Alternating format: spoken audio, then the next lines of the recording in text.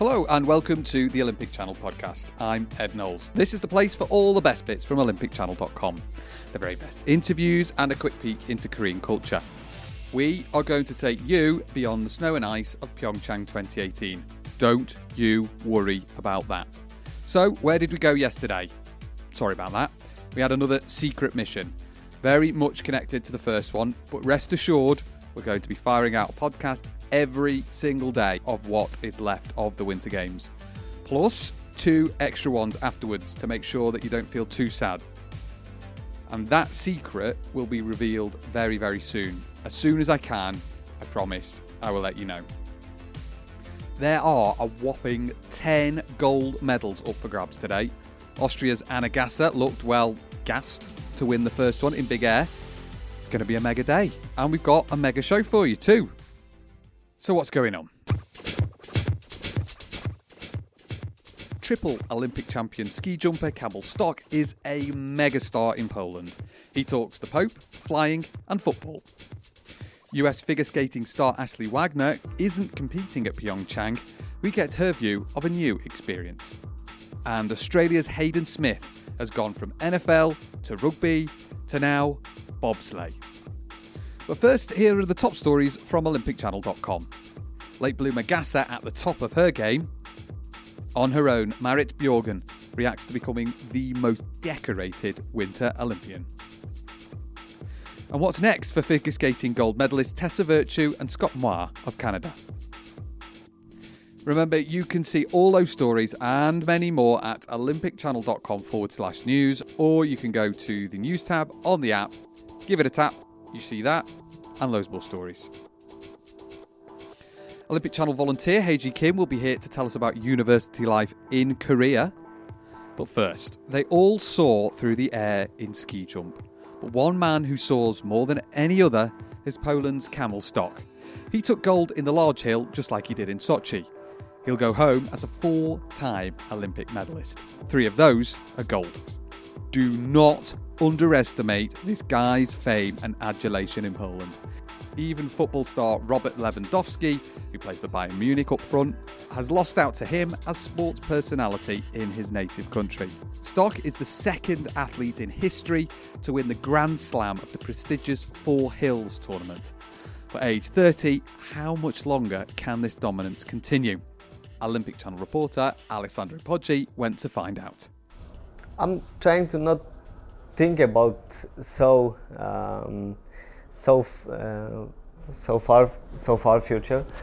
I'm trying to think about what is right now and what is just before me. So stay focused on myself, on my work, because I know that we have still some nice events to the end of this season. We have still some World Cup competitions, and I will try to do my best in every event to finish this season as good as possible. And how competitive do you think you can be in Beijing in case? I have no idea. I will try to do my best in every single season in the future. I still want to grow up. I still want to do something more.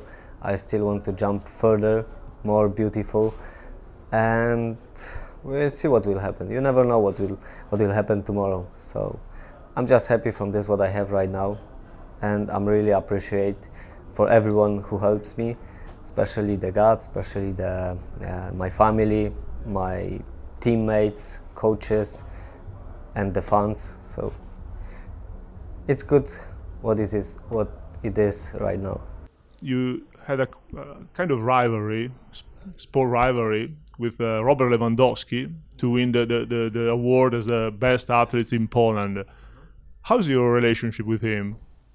Yeah, I met him only once, and he came on our competition in Oberstdorf, ski flying competition. But we speak only about few minutes, so I didn't met him so well as I want to. But he seems to be nice, really nice guy. And what can I say? I'm truly, I'm truly impressed about this what he achieved right now. And I wish him all the best. It's really nice to see to see your brother from your country, which is so good in some discipline, and making us fans of sport happy and giving us really positive energy. When you met him, you said you spoke to him for a few minutes. What did he tell you? I was just talk about this what is right now. So I was after competition, and it wasn't good competition for me, and I was still in the emotions because I knew that I didn't give my best job this day. So it was also a kind of difficult time.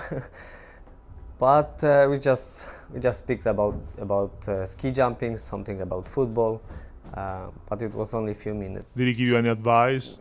I remember now because I'm a big fan of the Liverpool Football Club, and I told him, Robert, could you go to the Liverpool next year? Maybe you could support them. But it was only the laughing. It was only the joking. People are crazy about you. I've read somewhere that you're the most popular Pole since the great Pope John Paul II. How does it feel? It's a huge thing for us that we had such a great Pope, which was the John Paul II, because he was really great man. He shows how the people should love each other. You know, the Yuzuru Hanyu is a Japanese skater. People, especially girls, are crazy for him. They're throwing these Winnie the Poohs, the bears on the ice. He's like a rock star. And from what I've read, you're very popular in Poland. What crazy stuff fans do for you? Sometimes I'm getting some nice presents from them as a bears, of course, and some toys. But for me, the best is when I'm coming on my social media profile, and I can read some nice commentary from them, because also I don't like to read the commentary on some websites, media's websites, because I think for us artists the best way to watch what the people want to say you is your own media profile, because they are only the fans of you, which is supporting you, and they can say you what they want, maybe not what you want to know, what you want to hear, but this is the true what they want to say. Thanks to Camille, and I owe Alessandro an apology as well. More of that at the end of the show. Coming up, Australia's Hayden Smith is here in Pyeongchang via NFL, rugby and the track. We grabbed some time with him. But now it's time to learn a little bit more about South Korea. So, it's a long time since my first day at university. And Olympic Channel volunteer Haeji Kim is starting her first year this March, and she's going to let us know what she's looking forward to ahead of her university life here in Korea. So what is special about university, Sia? So we have lots of events in the very beginning of our university life, and even before the university actually starts. And we have MT, which is membership training, OT, which in other words called 세터 in Korean. So it's a event that we go to kind of like get to know different major and different other freshmen and friends. And MT is quite special because I think it's only in Korea, which is membership training. We go there and we stay all night and play a lot of games, board games, or just random stuff to get to know each other. But you're going to an all-girls university, right? Uh-huh. So what are the good bits and bad bits about that, do you think? Because I wanted to learn more about the woman's right and the power, the empowerment of women, and I think that's really important. And we get to have a lot of opportunities for leadership as a woman, so that's why I chose Women's University. Wow, Look at that. We've got a future women's leader in the mix there. University is a bit of a melting pot for meeting people. What if you need to go on a date? we have something called 소개팅 or meeting, so meeting. So this person in the middle will connect the boy or this man from different university, and normally they would have group meetings too, like 3 boys, 3 girls, and go to a cafe together. They would play games and get to know each other, and then that's how they become couples. Or So it's a matchmaking process. Yes, Very yeah. organized. it's something that all girls and all boys are looking forward to in their university life. Well, yeah. But, do they usually work then? How do people get married in the end in that situation?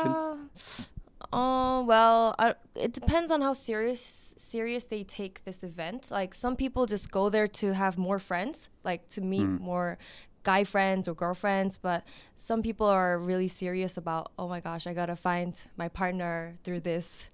Yeah. And you? I don't know.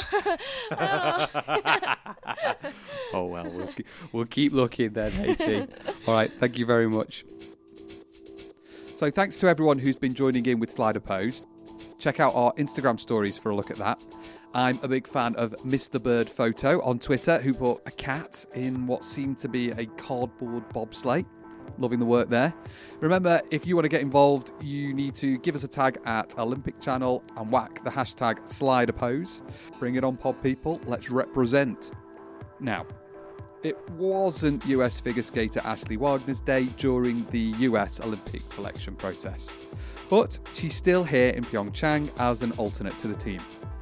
It's a hard thing for her to come to terms with. In 2016, she was runner-up at the World Championships in Boston and took Olympic bronze in the team event at Sochi 2014. So rather than staying home, she's embraced her role and the opportunity that is given her a new Olympic experience. Olympic Channel reporter Mackenzie Collins went to her hotel room to have a little chat and started off by asking her what the positives were about being here as an alternate. The alternate experience has been really interesting. I've been able to see a ton of events, so that's been really cool. It's difficult to be here in these shoes, and actually the alternate for figure skating does not usually come over to the Olympics, so I'm here for other work, but being here, it's nice to know that if I were to get called in, I'm here, I'm ready, I have my skates. It wouldn't be the stress of a long trip and everything, so it feels a little bit more secure as well, but beyond that, just getting this Olympic experience in new shoes has been really cool. So the ladies typically skate last at the Olympics. So for me in Sochi, I competed in the team event and then I actually went off-site. I was training in Austria for a bit just to get away from the Olympics and kind of get a little bit of a breather. So then I came in only a couple days before my event and you really don't get any time to see anything. I saw maybe bobsledding and a couple speed skating events, but you don't get to see much as an athlete. So for me, being here like this, I've gotten to see just about everything. The mountain sports are really hard for the figure skaters to see because it's so far away. So being up here in the mountains has been amazing. I've gotten to see a ton of stuff. I have basically gotten everything checked off of my list. I got to see Chloe Kim win the women's halfpipe. I'd never seen a halfpipe before. It was insane to me how huge it was. And just seeing, I know Chloe, and she's this sweet, bubbly little 17-year-old girl, and then seeing her turn into this fierce competitor, it was mind-blowing and really cool to watch. I guess what are the cons of being here? You've obviously I've been talking to a couple of alternates. We were just with, I'm not sure if you know Alex Daybold. He's a U.S. snowboarder, but he was also here as an alternate, and we were working with him. Okay. And he was kind of talking me through his feelings of everything. Yeah. Just catch us up to where you are now with that. Being here as an alternate, you get a mixed bag of emotions. It's really difficult. I'm good enough to be here, and it just wasn't my day at Olympic Championships, and that is something that I can wrap my head around and accept, but sometimes being here with all of this right in front of my face, you know, I go to the rink and I watch these skaters and I know that I am good enough to be there. And so it gets kind of dangled in front of your face and it's tough, but at the same time, everything happens for a reason, and I've had so many incredible opportunities come my way since I became the alternate. So you kind of have to just take it step by step and accept that it is what it is, but keep on moving forward. You really have no choice but to move forward. It would be so easy to sit at home and sulk, and the thing is, that's not going to do anything for me. It's not going to do anything for my career. So as soon as I found out I wasn't on the Olympic team, it was making moves, figuring out what's next, and just moving forward, because that's all you really can do. Thanks to Mackenzie and to Ashley too. She'll be casting her expert eye over the ladies' competition and we'll be doing a couple of Facebook Live for us, so keep an eye out for all of those. Right, what links Australia, the New York Jets, the Rugby Club Saracens, running, bobsleigh and swimwear? I would wager that the only person in the world is Hayden Smith. Alessandro Poggi went along to ask how on earth he ended up here at Pyeongchang 2018. I was a rugby player beforehand and had a few injuries. Kind of felt my athletic career wasn't over. I was a little disgruntled in my job at the time. Was looking for something different. So once the opportunity to start bobsleigh came up, I just jumped at it. So it's your first Olympic experience. So far, what's the best memory, the best experience, the most exciting experience you had, and what you're looking forward to? Yeah, there's been so many exciting experiences so far. As part of the Australian team, we had a team reception early on where the team kind of got together and was presented to the country. I guess for me that was a highlight. Walking in the opening ceremony, another massive highlight, and then being able, as our event's so late in the program, we're able to get to a couple of events. So we went and saw Scotty James win his bronze medal in the men's halfpipe, as well as Matt Graham win his silver in the men's moguls, which was awesome. You were one of the top, one of the sexiest athletes at the Winter Olympics and also the X Games. How does it feel to be a sex symbol? I don't know about sex symbol, but I'm pretty sure someone at home is behind it all, and it's a stitch up for sure. But you know, I'm flattered. The other boys are a little bit jealous, but yeah, I'll take it as it is. Thanks to Hayden there and Mr. Poggi as usual. That's it. Before we go, Olympic Channel is the place where the games never end, and it's my pleasure to announce that neither will the podcast. We'll be back on a weekly basis after I've managed to pull myself together because I'm so tired. Hit the subscribe button and it will always go straight into your phone, or head over to the news page on the site where it'll be hanging out as well. Big love to everyone who's already done any of those things. And as a special treat to celebrate, well, you might remember I said that Alessandro should have asked Kjetil Jansrud about Liverpool. Well, he did. And he didn't go back. It's because I didn't actually listen to the whole interview right to the very end. So sorry, Alessandro. And here's that answer right now. I'm all of a team guy. I used to have, Steven Gerrard has always been the biggest player in Liverpool when I grew up. I've been the captain, fantastic. But, I wouldn't say I have to meet him or I wish I could meet him. But if I could, I'd like to meet the team, to see how do they work as a team. How do they perform? How is the chemistry between the players? And I somehow think that soccer or football, as we call it in Europe, is one of the most fascinating sports where you can see the same amount of players losing one day and many games in a row.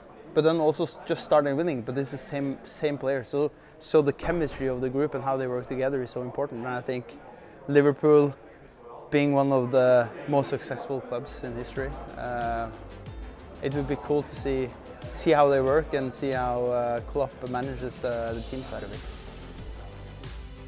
And this really is the end now. So thanks to everyone for sticking around. Until next time, goodbye.